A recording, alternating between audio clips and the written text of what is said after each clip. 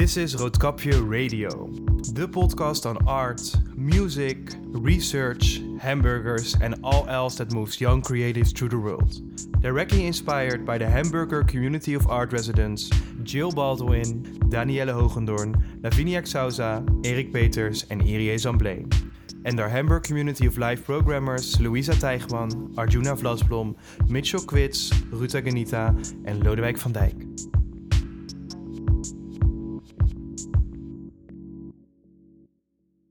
Good morning, everyone. Welcome to another episode of Roodkapje Radio. We're here today in Time is the New Space, and also this podcast is hosted by Time is the New Space. From out my window, I see the beautiful grey disaster that I call my mother city. And the weather is grey, and there's also a trash truck coming by, so the world is lovely today. But without further ado, we're talking about the exhibition From Then to Here from artist Erik Peters, who was the Hamburger community artist in residence at Roodkapje for this year. And with all the other guests, we have a lot of guests here today, namely Erik Peters, but then also Liminal Vision with Emilia and Victor, Louisa Teichman, Federico Poni, Camilo Garcia, and Kumburai Makumbe. And that's to no one's surprise, actually, because this exhibition was built on the concept of collaborative world building, and all these guests had an important part in this exhibition.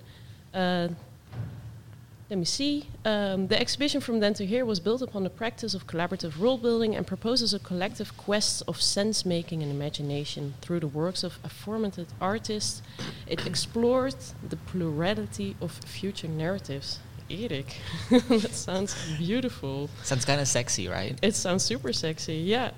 And what I remember from the text on the website, it was also called Your First Solo Exhibition, yet here we are with 7 other people. Explain yourself. Yeah, that's a good one. I think that's something that a lot of people were kind of confused with as well.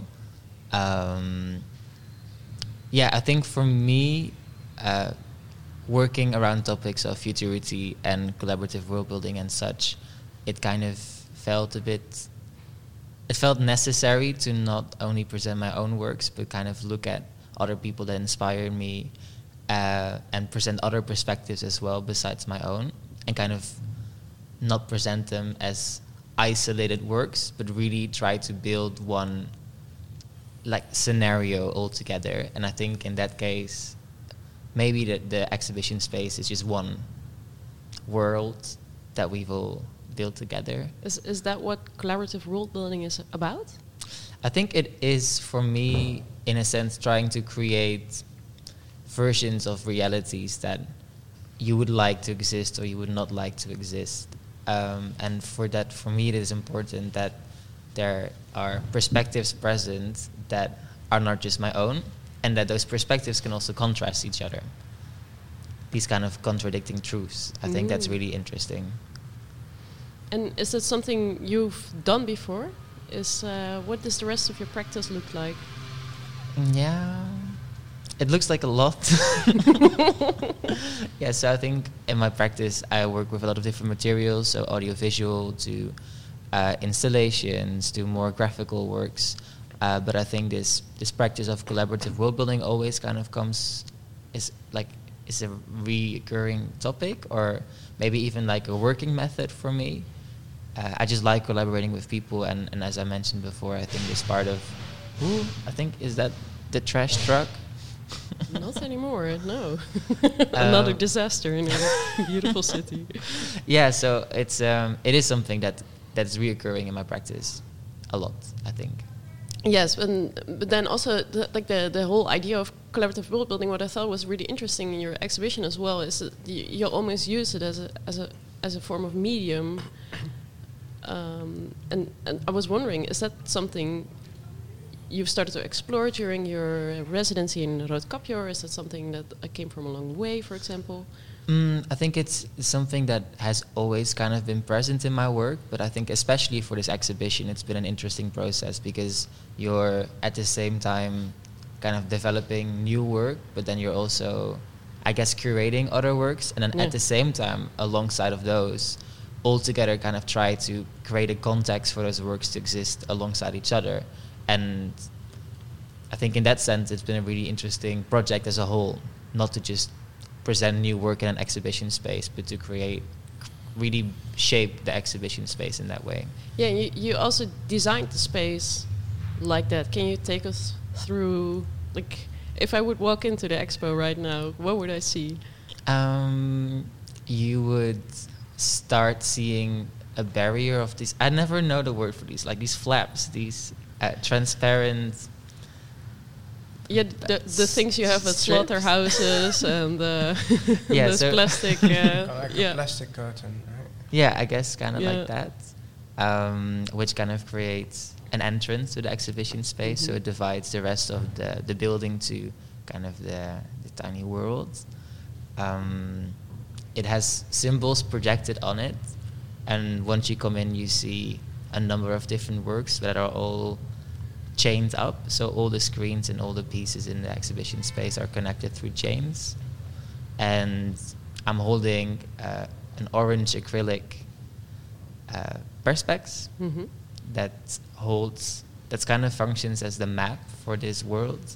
So it has all the descriptions of the works instead of the descriptions of the works being in the works or alongside the works. I see a really big glowing table in the middle of the space, and I see different kinds of blue pillows on the floor with headphones. And in total there were 5 works in this exhibition. Yes. Yes, and that's what we're going to talk about today. We have about 90 minutes, and we reserved some time for every work, actually. Oh, yeah. Yes.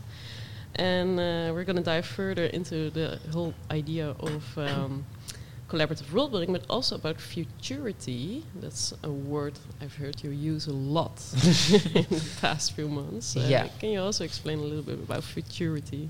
I think what futurity means to me is everything that does not yet exist. So everything kind of that comes right after now to everything that's very far from now. And futurity is something that exists by itself, but it's also something that you can explore or that you can shape or that you can imagine. And I think in that sense, that's kind of the word I've started to use to describe this exhibition and the different works in the exhibition, to prevent using words like utopia or dystopia in a sense of already describing what the feeling or the goal of these works are, or kind of the tone of voice, and more explain that they're about something that exists just not right now, or maybe it does but in a different like time and in a different space, maybe Different context. yeah, it's everything that's a bit further from our everyday life than our everyday life. Yeah. And I think that's kind of what futurity is to me, and I think that's what I explore with my work as well in all of these different ways. And would you consider the futurities that were explored during your expo, would you consider those utopias or dystopias, or more of a neutral topia? Yeah, I think, as I kind of mentioned before, none of them are real utopias or dystopias. They're just alternatives. Topias. Alternatopias. Thank you for that. We're going to talk about the works, and you brought in a lot of amazing artists. I was wondering, why did you choose them to work on your collaborative world? Yeah, that's a question I also asked myself before, if it was like maybe necessary to really expand on my research of like exploring other artists and inviting them, but in Another truck. but maybe repeat your answer. Yes, I think in the reason why I invited these artists to collaborate with is because I thought about the people around me that have inspired me with their work, and kind of that have shaped my different versions of futurity as well. And in that I I've tried to look for how these can also coexist and how they kind of differ from each other. So I think each work in the space really explores their world in a very, very different way. And I think in that way they really add to each other. And that's why I invited these beautiful people. Sweet. Well, let's move on to the work that focuses the most on speculation about the future. Next to me are Liminal Vision, Emilia Tepres and Victor Evink. And the work that was in the exhibition was called Embodied Ambitopias. It was a film of 45 minutes-ish? Something like that. Something like that, yeah. And no? 25. 25, really?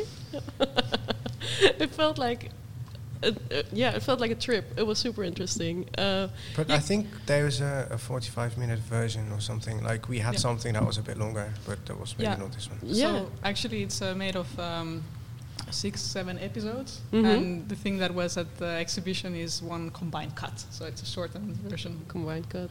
Can you describe all these cuts to us? What do we see actually in this film? Yeah, well, should we first introduce ourselves or jump right away to the... Whatever you like. I was gonna ask that question next, but if you want to do it the other way around, it's fine by me. Okay. Yeah, maybe it's interesting to start like with the work first.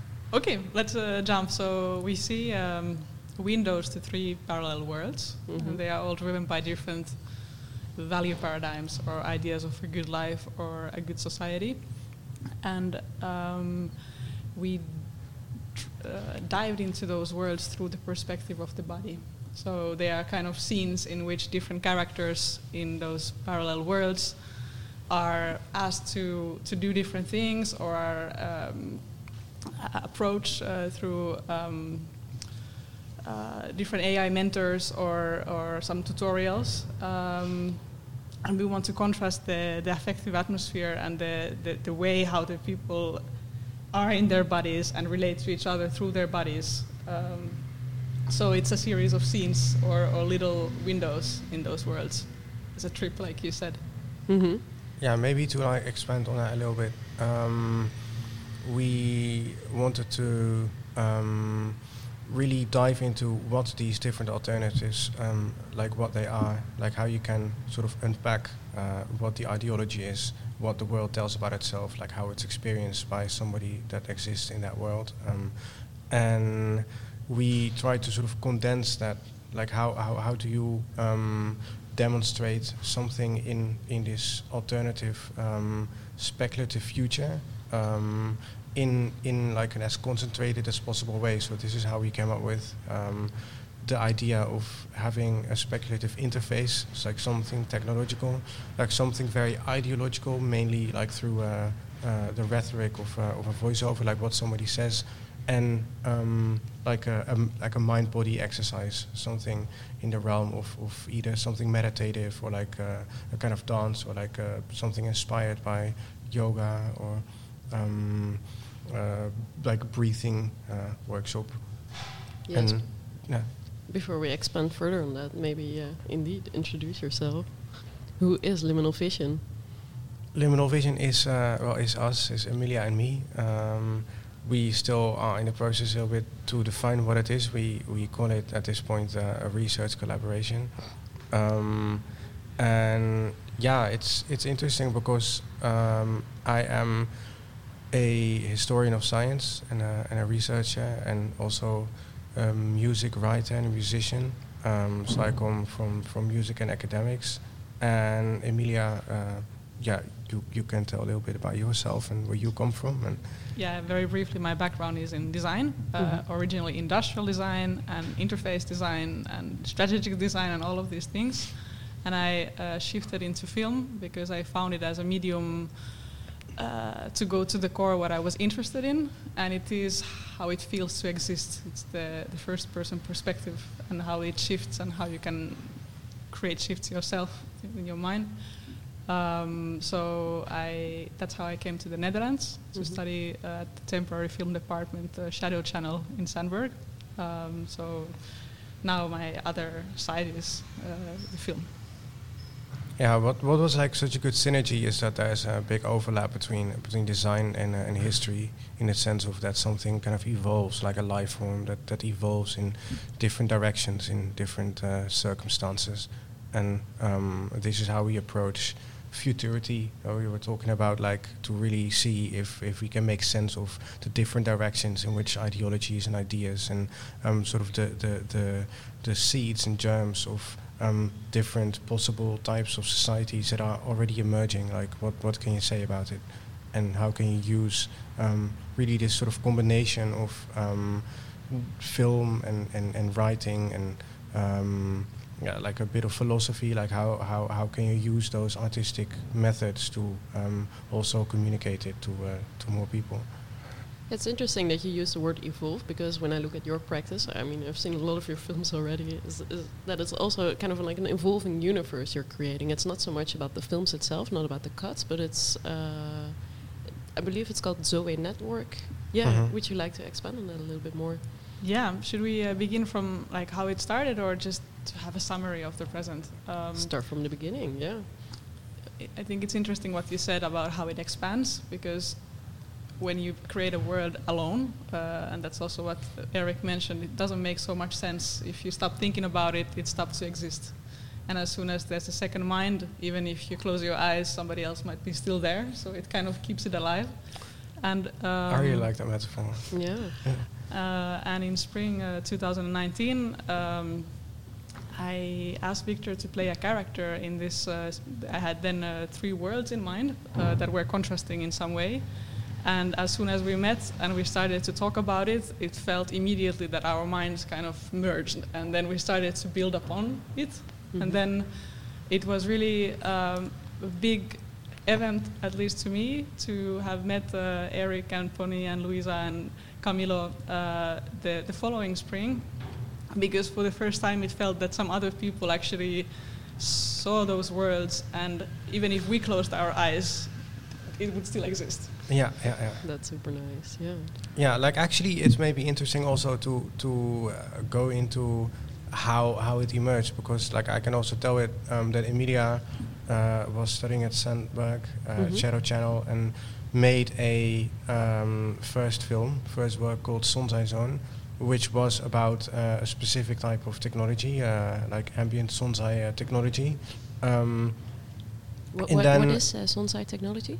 In very briefly, or Sonzai Media, it's about mediating a sense of presence over distance, and it makes a big jump from, or it's very different from screens, because you get the information as a peripheral information stream over time. So it's a different purpose of presence and intimacy over distance. Yeah, for the listener, you kind of try to translate that by like putting this kind of new or like futuristic technology on the characters in your films. I remember them choreographing with lights. It's kind of you can use both light, but also some audio or like some other sort of moving elements that represent aspects of like a person that's being measured.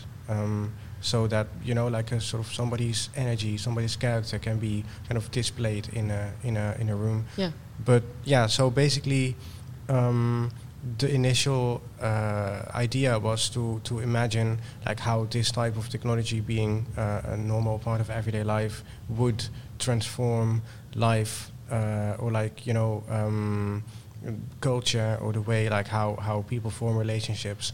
And then this led to the realization that you cannot separate like a type of technology in and by itself from the driving paradigm that is that uses that technology in order to do something. And maybe to say about the paradigm, it's a combination of different incentives. It could be values. This is what I truly believe is the best for all, or the best for myself, but it could be also an economic paradigm, or anything that has the power to take it into to a certain direction. Yeah. So, like, so this was then chosen to be surveillance capitalism, because that was also something that was very much talked about at that time. In Embodied Embotopias or in Sonzai-Zone? In Sonzai-Zone. Yeah. Yeah, and then like Joey Network was sort of the follow-up on this. Like, is it possible to focus on these sort of drivers, these driving paradigms, in and by themselves, and to contrast different types of societies that all use maybe pretty much similar types of technology, but have very different Goals. ideologies and goals backing them and carrying them and steering their evolution. Yeah. And something that I would love to add is that the notion of surveillance capitalism is no more really there, because what Victor did when he joined, it shifted it from a quite black and white two dystopias, one utopia that I had in mind, to a much more nuanced understanding of the different worlds and developing them in a more nuanced way. And now we have a ludified form of surveillance capitalism that is not necessarily bad. And we have a post-humanist ecosystem design society in Netherlands. And we have a network of decentralized micro-societies around the world that are founded on conscious movement. So, like we discussed earlier, what Eric said, they are neither one. And that's maybe interesting then when you place different characters in them, depending of who you are and what is your position and your beliefs and so on, you will experience them very differently. And then we can start to compare our different positionalities. Yeah. So that's maybe where the practice has moved towards. Yeah, and this is also like what the word ambitopia comes from. Like I found it in an article that was actually about like the necessity of utopian fiction to get out of the blockage or the trap of only being able to imagine even more dystopian societies and worlds than the one that we live in. And yeah, it's a word that was coined by a science fiction writer and queer activist, Redmond John Barrett. And it just fitted the kind of idea that I had for the kind of direction that I wanted to take the world building in. And it's really about also raising questions, raising dilemmas that people can feel, that people can feel both, you know, like two people sitting on a couch and like one people really being for this and somebody else like wait, but no, this is super dystopian, or like I don't know how I feel about this, and to evoke this type of kind of visceral questions. And it reflects also much more on the present as well. We're also not currently living in either utopia or dystopia, so it's and really that's interesting. A big thing. We even try to stop speaking almost about the speculative fiction, because it's more interesting if you just look at them as alternative presents.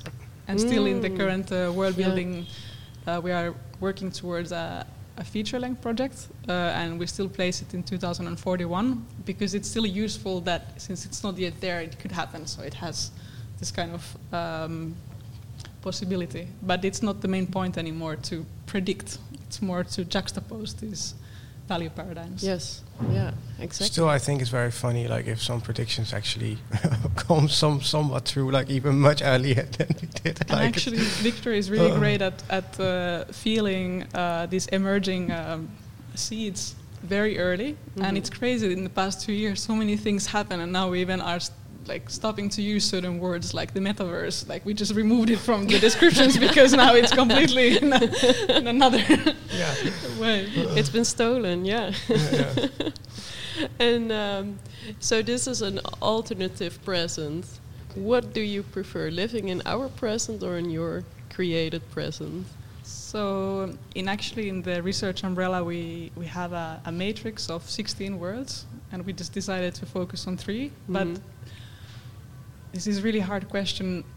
So originally, one of the worlds that is called Project Gecko was, when I first imagined it, how can democracy survive, and democracy as a value of decentralized decision making. And it got the layer of conscious movement or healing through reconnecting to trauma or to healing trauma through the body. And that's something that I could relate a lot to. I would like to feel more embodied in my everyday life and have, How about you, Victor?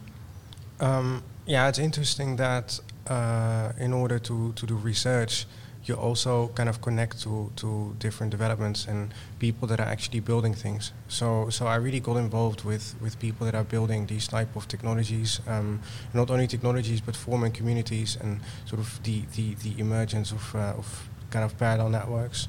And at the same time, it's actually like everything is actually quite close together because the people that are working in the development of decentralized democracy are like kind of the more idealistic side of people that are also using blockchain and new developments like Holochain. And the whole kind of ludification and the notion of like in-game currencies and sort of like gaming to make a living is actually also using things like NFTs and stuff to create these type of economies. So they are like at this point still very interwoven in some way, and that is very fascinating to see that like all of the different worlds that we are imagined are like also so close together and kind of cross hybridizing. And I'm also kind of involved in some way in a research type of way in these scenes and getting closer, like also hopefully to the point where I can possibly profit from it, like profit in the sense of benefiting or like living in some way in that world and being less dependent on the kind of systems that I have around me right now, which are based on the kind of existing institutions of the Dutch society. So in that sense, the kind of thing that the story is about is also in some strange way part of my actual life. So in summary, you're already working on bringing your own Ambitopia to this world by trying to use new technologies. Yes, yeah. Cool, that's cool. What do you think, Erik? Do you prefer to live in the embodied Ambitopias in the Zoe network universe? Maybe. I think because I haven't experienced all 16 of them yet. And I think there could be something in there that would maybe suit me. Yeah. But I think it's indeed maybe less about either there or here, and more about where the worlds meet and kind of what can I take from that. Yeah. Really beautifully said. Yeah. Thanks. Agreed also. So our 15 minutes are over. I'm just looking over. Is there someone who would like to comment on what's being said?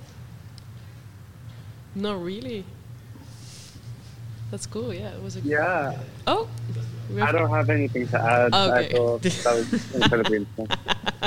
Well, I had one little thing, Of course. that I think is also nice when it comes to collaborative world building. Mm-hmm. That in some way the collaboration with Erik and with From Then to Here, the world building of Zoe Network is kind of a fractal. You know, we also had this whole notion already of having this sort of structure where you can map different alternatives in different directions and sort of navigate between them. And then this thing became one world in even like a larger sort of superstructure of Erik's exhibition, in which you had the kind of same shape also instantiated. And I think that's a very, very nice thing that fitted really well. Thank you. That's a great way to end. Thank you so much. Yes. Yeah, Kumbi, let's move on to you. I already heard you. Hi. Hello. We're moving on to the second artwork. It's called Living Doesn't Mean You're Alive. It was made by Kumburai Makumbe. It already existed beforehand, but maybe before we start talking about your work, would you like to tell us something about your practice, Kumbi? Oh, my practice. Okay. So my practice is kind of based on explorations around Blackness and the language that surrounds it, in terms of trying to interrogate it and try and understand what it is, and kind of open up its definitions, and then just try and find ways of implementing those in a helpful and inclusive and expansive way. And through these like interrogations, I've managed to kind of get to a point of world building myself, in terms of creating or kind of like through these interrogations, trying to find languages that are more inclusive. Because I feel like in my practice at the beginning, there was a lot of definitions around blackness, which I found quite exclusionary.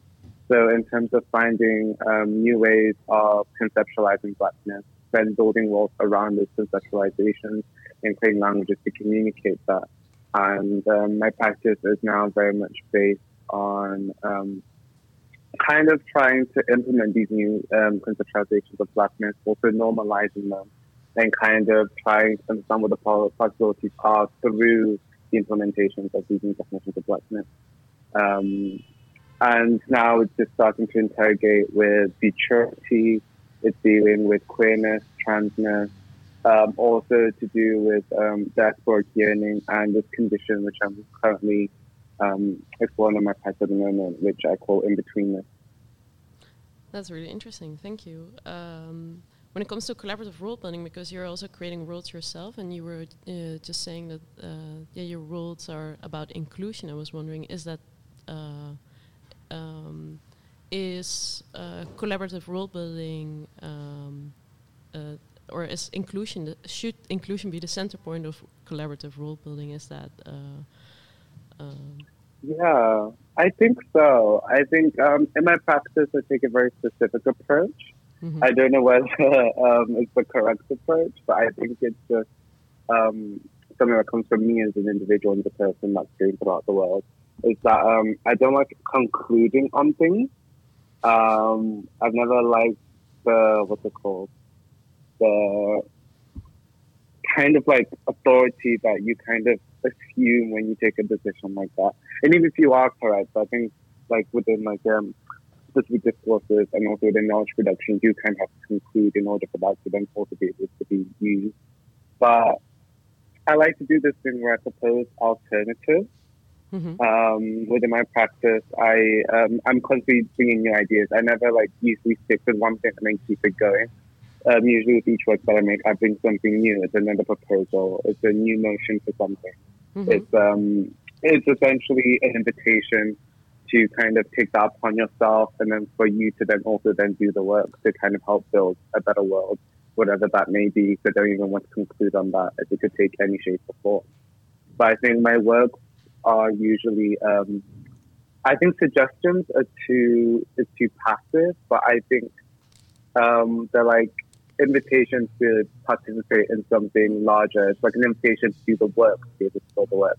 So I think it's collaborative in that sense, in the sense that it's asking you to be involved within making of a new world, because it's not necessarily about someone imposing a new world order and then everyone having to align themselves with it. But I think it's a moment of everyone having to get together and collaboratively make that work. Everyone's putting the work. It's a team effort. Yeah, I think also when we look at the film you've presented at this exhibition about always like very softly exploring this alternative. For me, it was also your film was really interesting because from one trip to the other trip, this was really like almost felt like a therapy session because it was so beautiful and felt like I was also taking along on this almost like an explorative journey. What can you maybe describe your film to us? Like, what did we see? Yeah, so it's an interesting one. I have this. It's something I'm trying to work on myself, but I have this issue of trying to cram too much into one work. Apparently, this is an issue that a lot of people deal with. But this was a continuation from a previous work of mine called "It Was a Mix of Things," which dealt with a individual becoming an infomorph, which is a digital entity that exists on the internet, decentralized. Think of it like a consciousness being uploaded onto the internet. So they're going through this process of becoming an infomorph. It's very transhumanistic. And the work was them going through the internet to kind of be able to emancipate themselves from the body and kind of expand upon the cognitive capabilities so that they can be able to think more, achieve more, and be able to conceptualize a world that isn't limited by our humanness. And maybe then we may be able to solve some of the things that are going on in the world today. Not to oversimplify it, but that was a simple way to describe it. But this new work kind of deals with after that character has gone through that process and has become an entomorph, they're now actually beginning to miss the physicality of their body, and they're now questioning whether was it the body itself that made it not nice to be a human, or was it the experience of inhabiting a body within the world in which it existed within.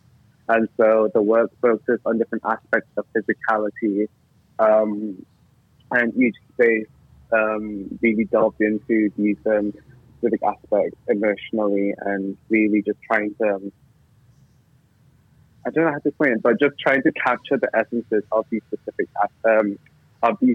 feelings. And so the first space deals with pain.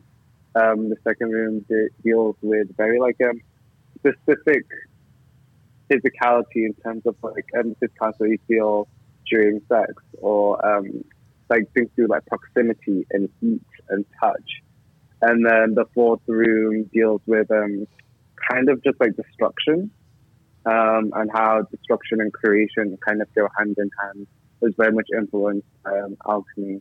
And then the last room just deals with hope, and the fact that hope is something that's really required for futurity. And it is supposed to be a journey. It's this character's thought process. It's kind of in their mind. It's just thought processes. It's figments of their imagination. It's manifestations of their emotions, of their feelings. And I just wanted it to be a work that is quite theoretical, behind all the visuals, but it's on the surface, it's just very beautiful, very calm, very emotive, and just quite visually interesting. And I think it was a nice approach. I really like the work. Talking about your visuals in this film, I think when you talk about really disembodied experience, we mostly saw colors, kind of almost this 3D animation, colors revolving around it. I thought it was really interesting. Also, really, nails it when it comes to the explorative, also the transhumanness. I heard that you had some conceptual reasons behind the colors. Do you have? Can you explain to me why did you choose them? Or how did you choose them? It was very. I can explain it.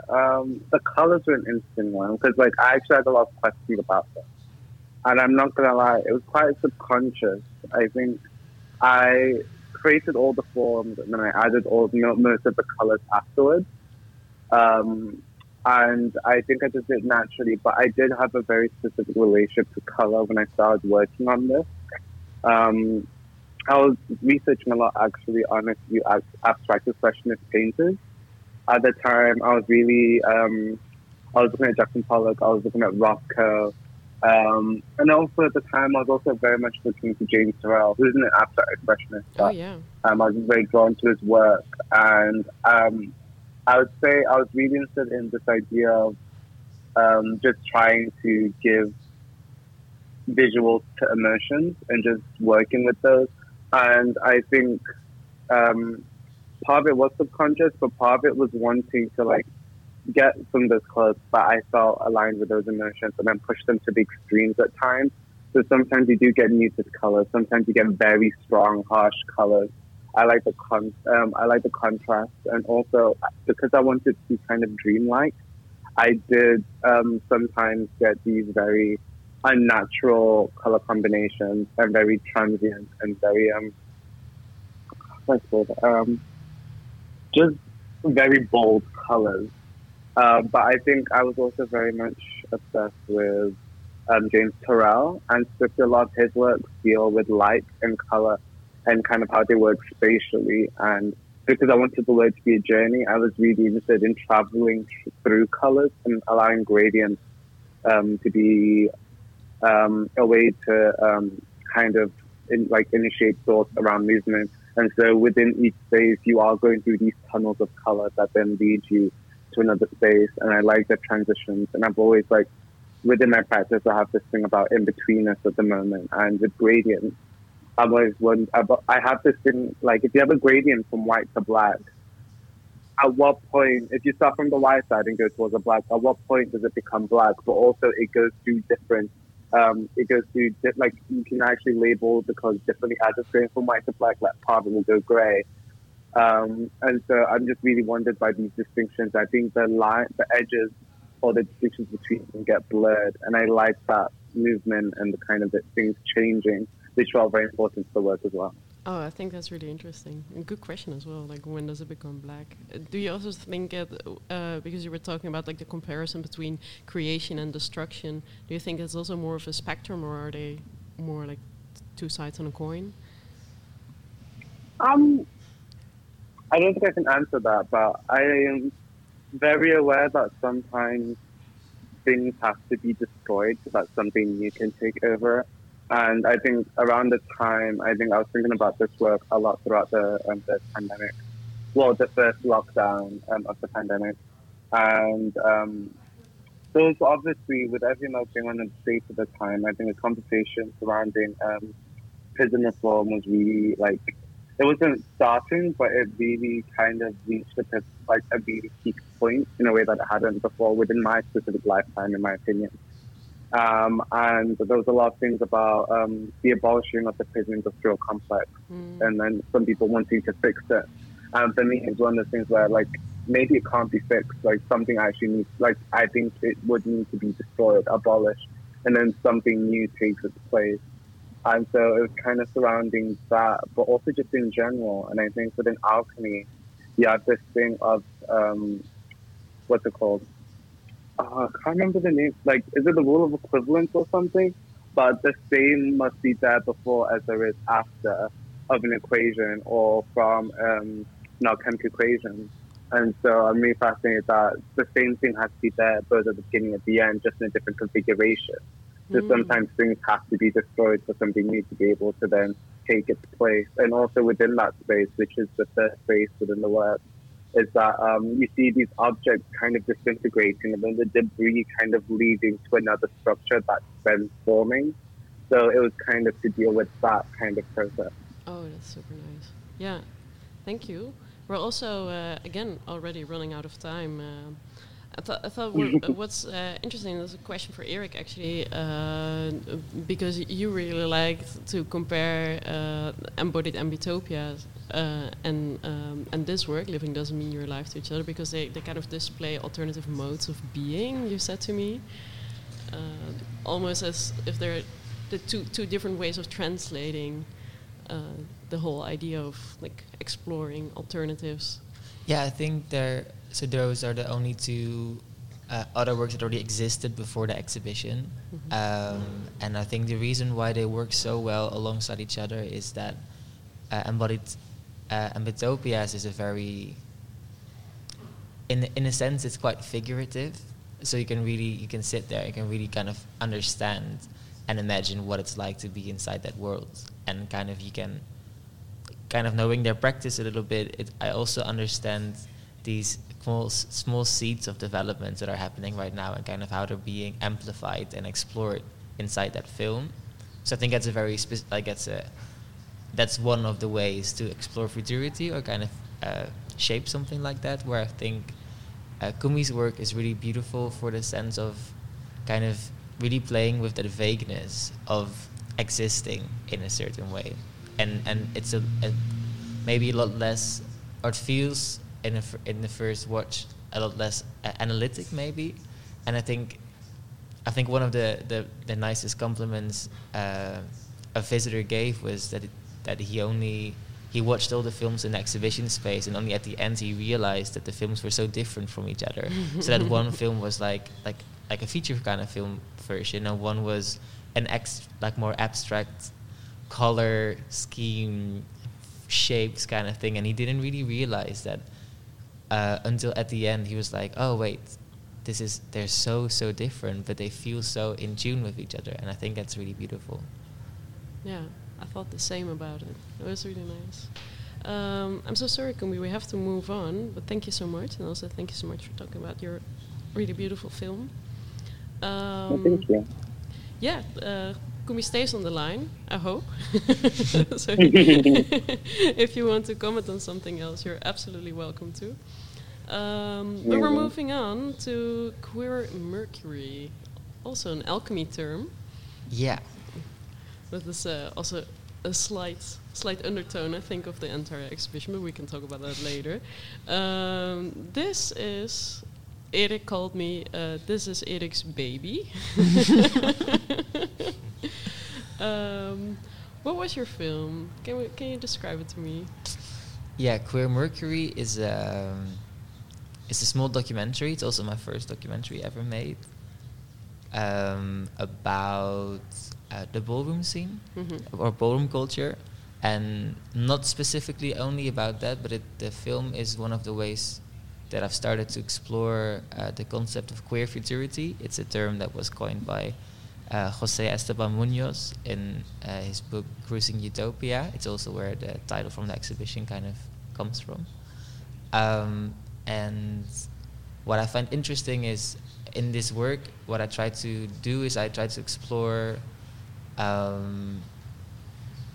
this kind of queer futurity, which in his terms is a potentiality for another here and now, and that by kind of in certain kind of activistic and performativity in queer spaces, there's a certain kind of utopian pulse embedded inside it, because it's kind of saying that in the way the present is existing, it's not enough, and we kind of need to move beyond the present for that.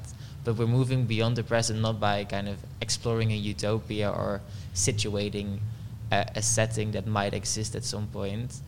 Instead of that, it's already happening, and it's already happening in a very small scale. And I think that's something that I really see in ballroom.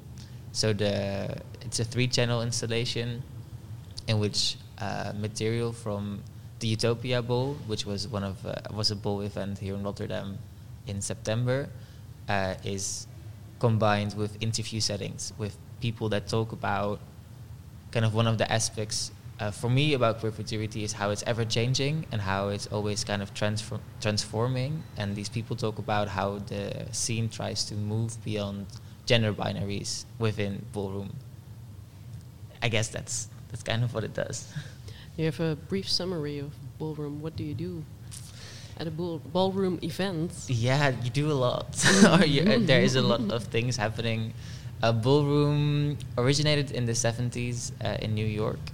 It's a space created by black people, people of color, mainly transgender women who started the scene. And it kind of came from posing, so kind of posing like you're in front of a magazine and turning that kind of into a performance. That's kind of very, very briefly how it started, but there's a lot more to elaborate on that. But that evolved into events or evenings in which different groups of people kind of compete against each other in the best way to present themselves, or the best way to present themselves, or of features of themselves that are maybe less, cheered for outside on the street, but are actually celebrated and more amplified on that stage. Yeah. So people are celebrating, people are dancing, people are performing themselves. And especially categories are very important within ballroom. Yes. Right? Yeah. Yeah. So categories, there's different categories like folk femme or old way or new way or certain kind of performances, and they all have a very specific way of how you're supposed to move or how you're supposed to present yourself. So I think there's a category for everyone in a certain way. But it's also like that's what the work talks about. It's very gendered in certain ways because it's about presenting yourself in the most feminine way or the most masculine way. And that's kind of where those questions arose of if you're non-binary, then what category suits you? Because what's the best way to, how would you like to present yourself without feeling so boxed into a certain kind of, like that's the whole thing, you don't want to be categorized in a way. Yeah. Yeah. So I think that was really interesting. I think it's interesting what you're saying is that you're saying that there's a category for everybody, but then there's also this problem that there isn't. Yeah, and that's what the film is about. Yeah, I think it's, even though there's one for everybody, there are still these challenges, and I think that's what the scene is doing, is it's ever changing because it keeps looking for how to open up that space while while keeping traditions alive Yeah. that are very important for how ballroom started in the first place. Yeah. And then there's these 3 speakers in your film. I believe they're all ballroom competitors, participants. Yeah. And they all have to do something with this new category, or like the exploration within these new categories. Yeah, they all participated during the Utopia Bowl, so I wanted to interview people that would be present there. Yeah. They all live in Rotterdam as well, and they indeed all either have experienced or researched or talk about this concept of how to include non-binary categories in ballroom, or how can we open up that kind of space. Yeah. So it was for me also just a way to learn a lot more about this scene that I'm kind of also new to. So that was really nice. Yeah. Did you participate yourself as well? No. You were mostly filming that night.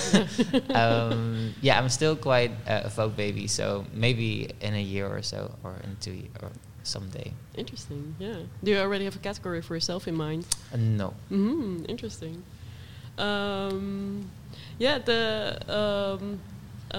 Here it's mostly about queer futurity. I think it's really interesting. What you're already saying is that it's already happening. It's not about the future thing. We're already trying to explore together how we should shape that together. Yeah, I think that's for me a really interesting way of exploring, like compared to other works that I've made before, in which you're kind of creating like a fictional version of something that already exists, and you kind of have to shape that story. This is a lot more about not something that's happening in some kind of alternative future, but something that's happening every single day, everywhere. But it's just something we don't always get to see, or we don't always get to experience, and we don't get to see the small or slow changes that are hopefully slowly improving society standards. Yeah, it's also, before the exhibition, I was quite unfamiliar with the term collaborative world building, but I thought showing the ballroom scene, or at least also showing the ballroom scene when they're tackling such a design question almost, I thought it was such a great example. Also because it felt very democratic. Everyone was like, okay, we're stuck with this challenge. Let's try to come up with a solution together. Let's try to shape it. And is this for you also, would you consider it like collaborative world building? In a sense, definitely. I think it's not so much about, hey, let's sit down and talk about how we're shaping this per se, but it's more about by already being there and celebrating this version of yourself, and by dressing up for certain categories and certain themes that are existing within different balls.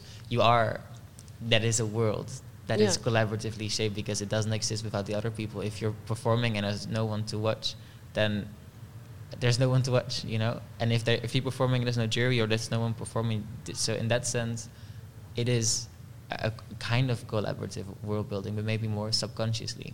I guess also here, like, inclusivity is almost a center point. Definitely. Yeah. Just with also what Kumbi said earlier.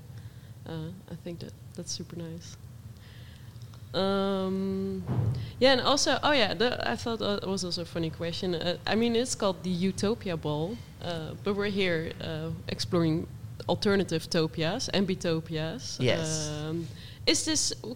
Would you consider it an utopia, or how would you imagine your own utopia, or is there actually one? I think I wouldn't consider it a utopia, because I think by stating a utopia, you're showing that it's not possible to exist. But I think it's utopian in the sense of that it's moving towards a utopia within the present that is existing and therefore possible. I think that's quite an important nuance. What was the rest of the question? I think how to imagine an utopia, because I believe in the utopian ball are also categories, or they're more of themes you have to build around, and then people have to imagine costumes and choreographies based on utopian themes. Yes, that was kind of it was the colliding of my research and the Utopia Ball that was going to happen that made me make this documentary, basically. So within the categories, there's different themes that all exist around utopia. So it's something like I don't know, Peace Patrol, or like imagine 2060 and there's no war anymore, but then what does the police or something look like, or what will aliens look like in space, or any kind of utopia, sci-fi, like trashless world kind of thing. And I think that's really nice because it really, by changing yourself or like creating a character for that category and then performing that character as well, it is really a way of kind of embodied utopia, I guess, on stage. On stage, yeah, sweet. Actually, I had a question for Emilia as well, but Emilia moved to the window. Hello. Because you did the camera work for this, right? Yeah. How was your experience?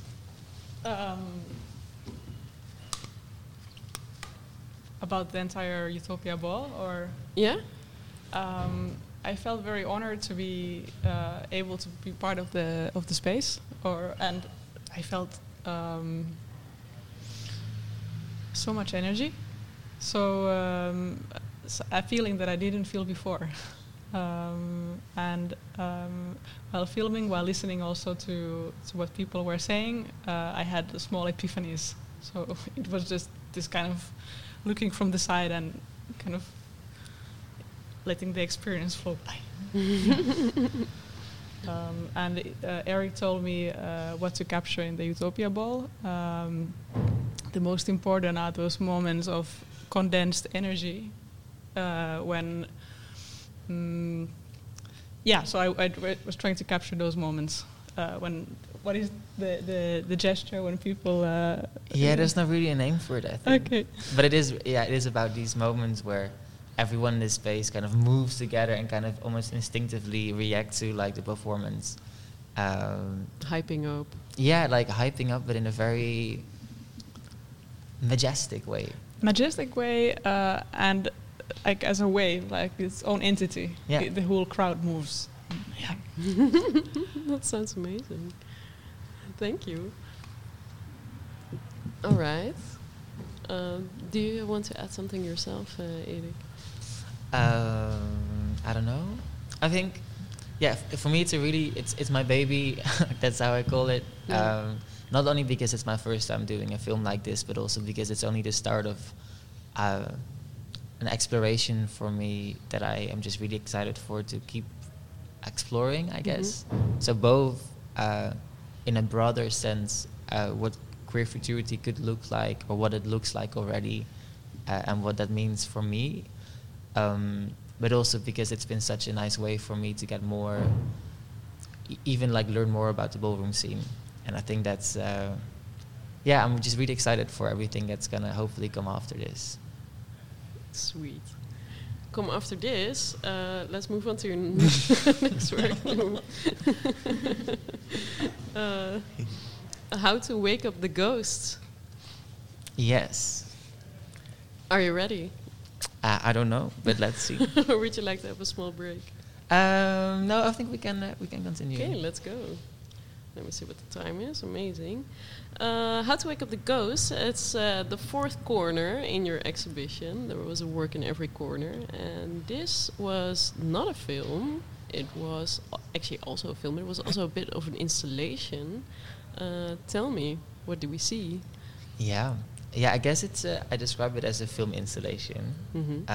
What you see is a coral-like entity filled with water, and the water is moving. And if you look inside the creature, you see animations. You see shapes. So you see a coral reef that's continuously, slowly transforming and changing, while you're listening to a voice that talks about their existence and their, I guess, existential questions about what it means to be alive for them.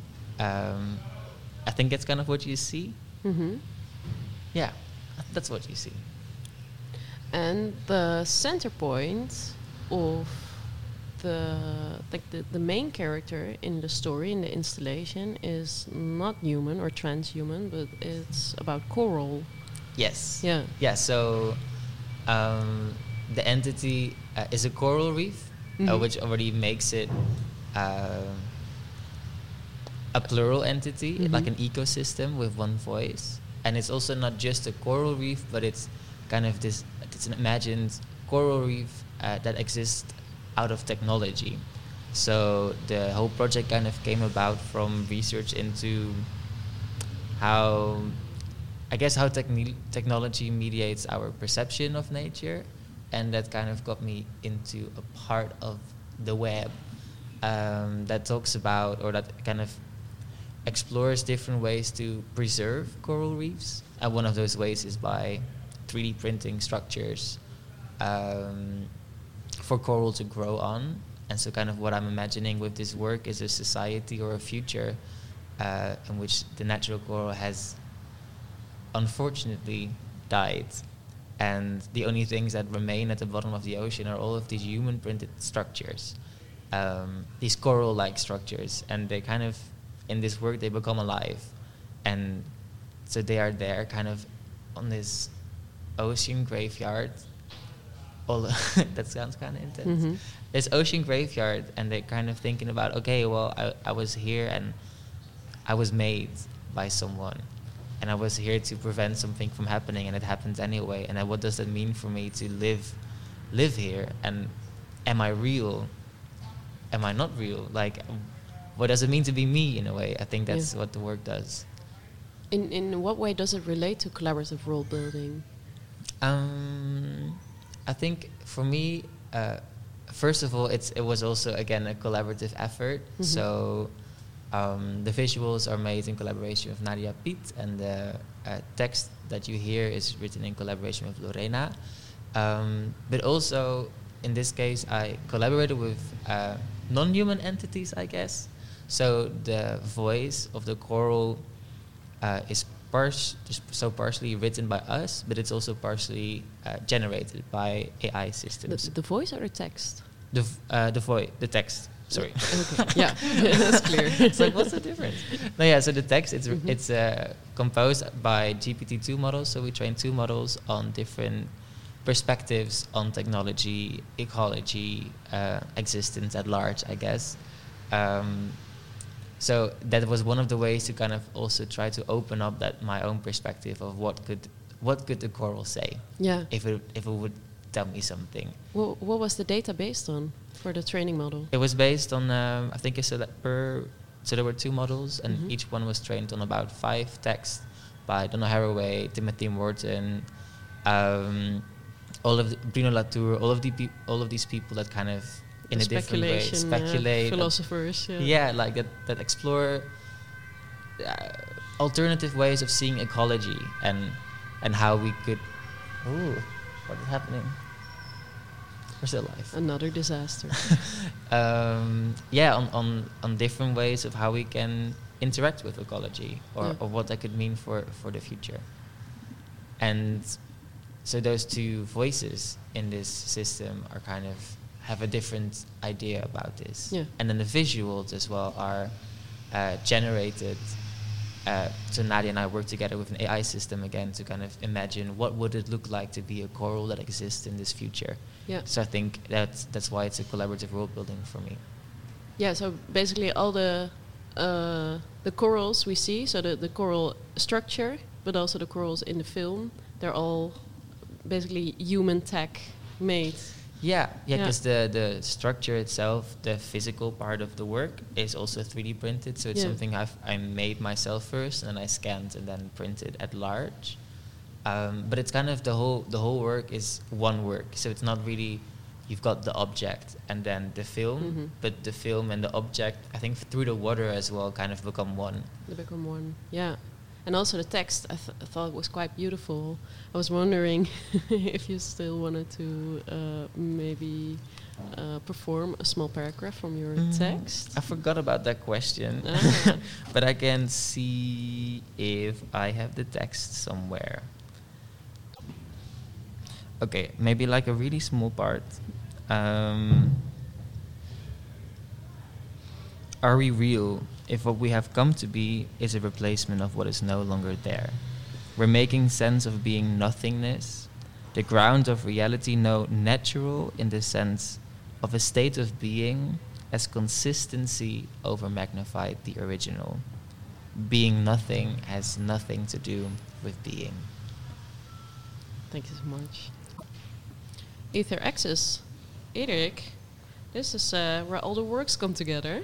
Yeah. It was a gigantic table in the middle of the exhibition. It was beautiful with like this orange, bright plexiglass with this intricate map on top of it. What's up? Yeah, what's up? I think, so this work really kind of fully coalesces with the whole development of the exhibition as one piece or as one world.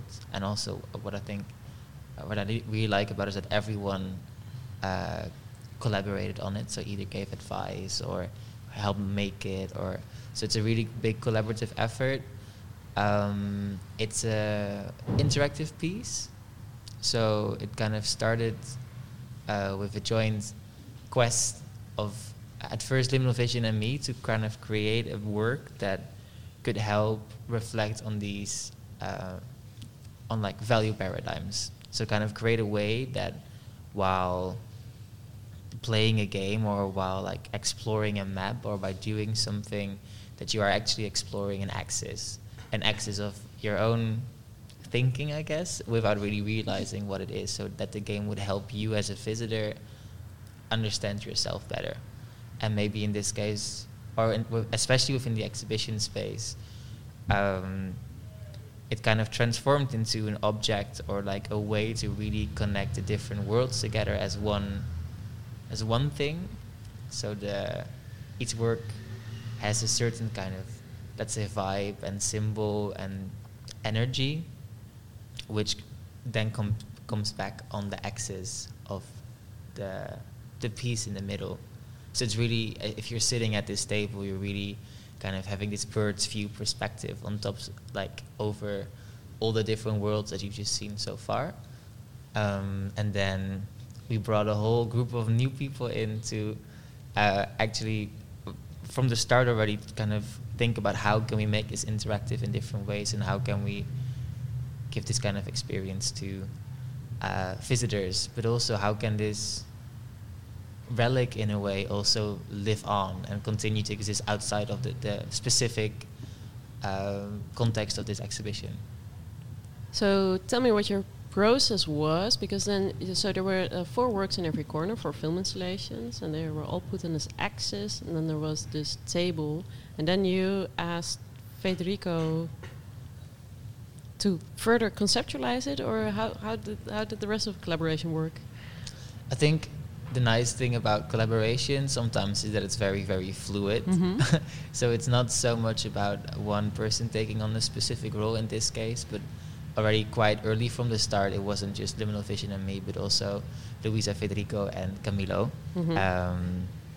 So I think it has just been an ongoing series of tryouts in how to transform these different works into something symbolic, maybe, and also how can we help the player navigate that. And I think that's kind of where this was your design question. I guess so, yeah. Like, yeah, I get, yes. That's my answer. Then I'll immediately move on to Federico. Federico, how did it all start? So,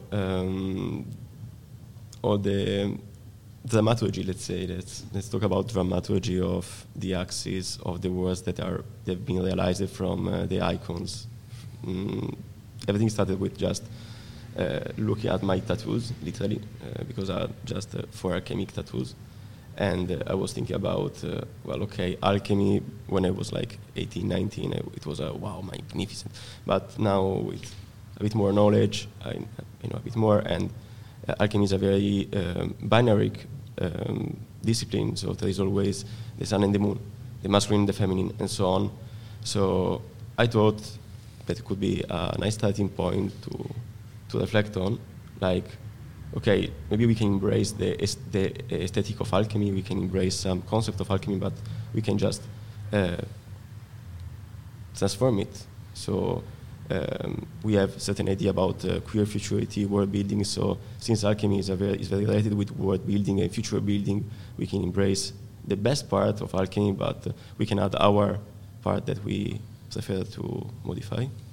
Was alchemy inspired by Kumbi's work, or was it just a happy coincidence? It was a happy coincidence. Oh, that's really interesting. Yeah, and then since I'm not the graphic designer of the situation, but it's the magnificent Camilo, we talked together about, okay, how can we come out with 4 different or at least modified icons, and then we started to do a little research. And basically we linked each work to most of them are a real existing alchemic concept or icons for metals, and then we started to recreate a dramaturgy to add a new layer or to remove layers from alchemy. Yeah, so you set the base for language, and then Camilo, you made the visual language. Yes. I did it was basically really interesting collaboration because, as Eric already said, it's really fluid. So, like by trying out different ways to subvert these alchemy reasons to the symbols, we made this whole new representation of some symbols using like new ones. So we also made a new grids for each symbols. All the symbols, like the alchemy symbols, were living in this like Euclidean grid. So we thought maybe we can create new grids that are non-Euclidean, and what does that mean, and how this can look like.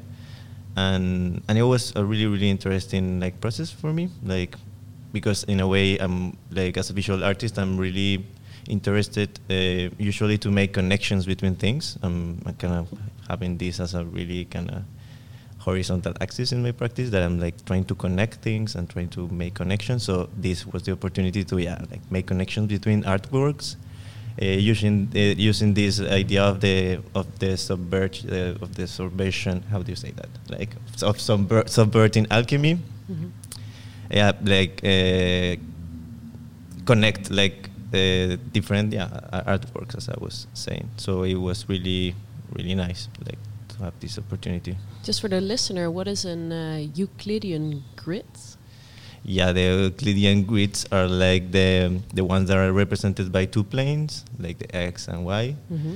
And then all the shapes that you can create with this, like the circle, the triangle, the rectangle, and all these planes are basically, that's an Euclidean geometry. Yeah, you made them fluid, right? I remember seeing the sketches. It was really interesting. Yeah, it was so almost like an evolution.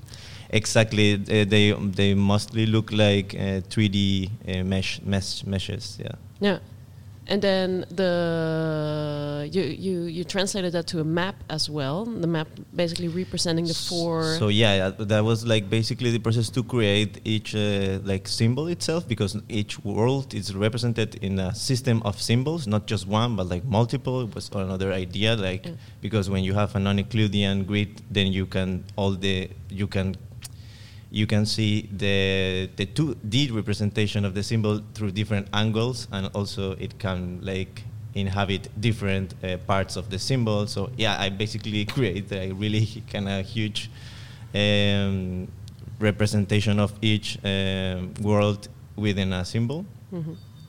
And then the idea was in the ether axis part was creating a kind of what we called a game board, in which all the symbols are gonna be displayed in different spaces. Yeah. So that was the next part of it, in which all the game board has 4 different spaces, as I said, and there were spaces in between in which the symbols also collive and counter as a way of bridges. And it was a really interesting process. I really enjoyed it. Yeah. What were the 4 endpoints in the end? The 4 worlds? Did they? So the axis has 2 endpoints, right? So it changes in every setting. So in this exhibition, the 4 endpoints Were the words? are the 4 Yeah. worlds, so the 4 works, and this transforms, because it's kind of the idea is that this object or this being just suddenly pops up somewhere, and this because it's an axis in a way, the axis can always change. So it's not so much specifically about these like video works inside the space, but it's more about how can you explore an axis and how can this be a method of reflection. And so this also transformed a month later into a new axis. Yeah, that's interesting, because let's move on to that. It translated, or it evolved a month later, because the entire board went to Overkill Festival.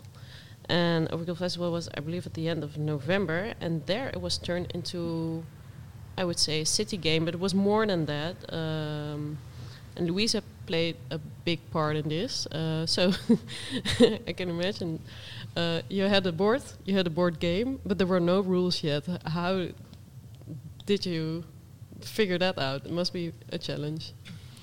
Well, it was an interesting challenge, because actually we were working on the game logic and on the visuals together for a long process. Actually, like it initiated from the world building of Liminal Vision, because they had this idea of the game board as representing something that's happening in this liminal space where decisions are being made, which have consequences on the real world. And that was really interesting, because I'm really interested in game mechanics, and usually I haven't done a lot of research into game boards. Like usually, like I'm interested into like escape games or like role-playing games or like platforms and that kind of stuff. So geocaching, exactly, like location-based games. So for me, that was like a whole different world to enter, and that was really interesting. Like the process also kind of like following that process of Victor and Emilia and Eric, and then also Camilo and Federico, like trying to figure out how to make this game board something playable, but at the same time it was supposed to be like a bit more of a reflection or an exploration.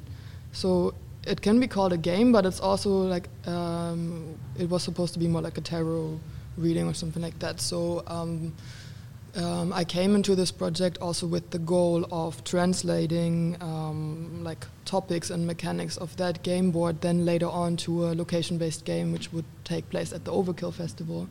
So what was really interesting for me was then, of course, that the game board represents 2 axes, and like also from previous projects that we did, like we were working a lot with playing with giving people coordinates, and then players have to go into the city and find something that is hidden in that location to get further.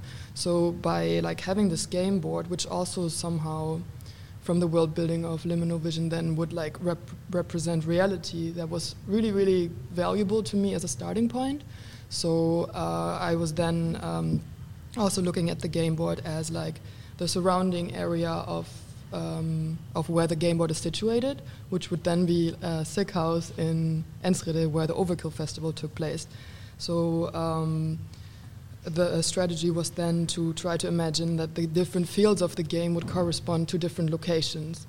But since the idea of the game board was that it shifts meaning in different contexts, all of a sudden, of course, there were not the artworks around in that exhibition, since it's been, like the game board has been moved to another exhibition, and there the surroundings were also like the city. So we were then challenged to come up with new meanings for the different worlds. And since we were like quite challenged with time, we decided to also go back to the original meanings of the alchemy symbols, because they were still integrated in the design of the game board, and try to come up with like potential alternate realities from there. And it was a really interesting process to work together, also on the storytelling together with Federico, because he was doing a lot of work, research on wireless technology, and by making people move through the city, we were using an app so we could combine the storytelling of the game board to actually the methods, which was like solving puzzles with wireless technology, maybe. Yes, I would love to hear more about that.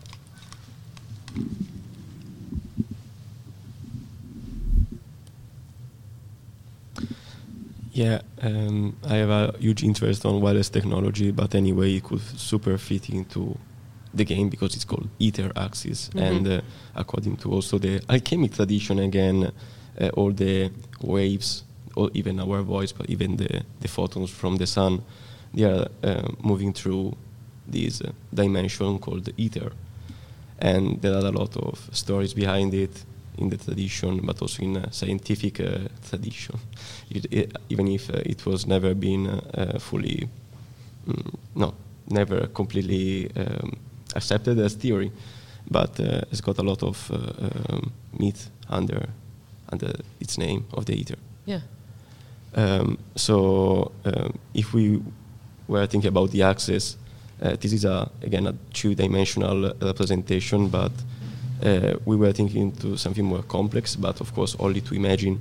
So to imagine our reality as a donut, like a ring, and then the four different realities as other donuts that intersect our reality. Okay, so and when there is like a point when everything is synced, there basically you can enter in communication with the different worlds through the ether, because there are like some parallel stuff that's going on, let's say. Mirrored in some sort of way. Yeah, with a lot of fantasy. Yeah. So, and those days at the festival, basically the Overkill Festival, the Sick House was exactly the middle point of everything. And so when people went around the city after that and unblock the different communication, they came back to the Sick House, and then the magic happened. So, but I think for this part I can also. I would love to hear some more about the technologies you've used. It was quite complex. I mean, I've played it. It was really interesting. The app you made looked beautiful. Thanks. Something that is always in my practice is to trying to use technology, but not only technology, but let's talk about technology in not the standardized way, or at least think about technology not as a universal thing, but as a multitude. So the Bluetooth, for instance, it can be also thought something more than only the Bluetooth. So the frequencies are just like it's a protocol, so you can decide also to change the protocol. So in the storyline, our human Bluetooth would be a set of frequency that could communicate also to mushroom, to all the fungi realm. Also the gyroscope, to use it as to create a kind of body language instead of use it as just for the map. The GPS instead of use it as a pervasive almost thing, maybe something like to use it as a fully element in the storyline instead of just a pervasive element. I think it's interesting also because it reflects again on the film form Liminal Vision, is that they also use body movements combined with wireless technology, and that it all kind of comes together here. Maybe let's move on to the magic part. We're again a little bit running out of time, but it's interesting because then after the wireless technology experience through the city, we come back, and what happens? Basically, there were two performers from Queer Arcana, Sasahara and Derek Over, and we invited them in to kind of like perform characters from the ether, which we came up as like the main concept, that people would like travel through the ether. And Sasa was doing the introduction and kind of putting people on their way, and then when people would come back, they would meet Derek in character as a fungi mastermind sitting at the game table. And as people were playing, they actually made a log of how they reacted to different scenarios that were presented to them at the different locations. And that log was logged in the app. And then when people would come to the game table, basically they were seeing all of the different worlds then again, like interconnected. And Dirk was helping them kind of like understanding where they are positioned on the game board as a group. And the topic was also focused around like how they are adapting to change as a collective. So there was bridge cards which were also connected with the locations, and then basically there was like a path laid out, and there were questions asked like, how did you react to this scenario, and then kind of like going deeper in like how do you adapt to change? Is there anything changing right now in your life? And Dirk interpreted the different axes of the game board then as like, how are you more like dealing with difficult questions as a collective or more as an individual, and that's how they then positioned the players as a collective. And in the end, they closed up by like putting their hands together, and there was like this last tone, which was like a reaction from the ether on their journey, and then they were closed off. Kind of place them within the axis and. Yeah, exactly. That they kind of like lock in their journey in the end. Yeah. Thank you. What's next for the big board game? Are we going to see more worlds on the axis? Well, actually, I think I can invite Liminal Vision to the table to say a little bit about that, because as we've been developing this piece, is something from then to here, and for Overkill, it's also been readapted in a new setting. I don't know if you guys want to talk a little bit about that. In brief, it would be. Very briefly, to new aesthetic. Wait, maybe we get your microphone first. Can you repeat the question, Roos? Yes, what's next for the big board game? What's next for Aether Access? Yeah. So we are currently building upon this game board to serve as the. Wait, let's start again from this. Victor, can you? My brain is doing a blackout. Yeah, okay, well, basically, the notion of this kind of board game, we also already had in mind for the Joa Network world building as a storytelling tool. And we are, like, right now using it for the first time for a short film that Emilia can tell more about. It's called Scent of Time.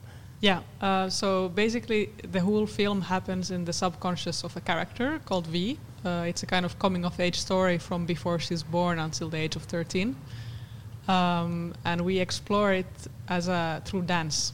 So, and on the game board. So it will be 5 by 5 meters. And there in different phases, so the 3 worlds in focus are located on that game board, and she relates to them physically by moving on the board. Yeah.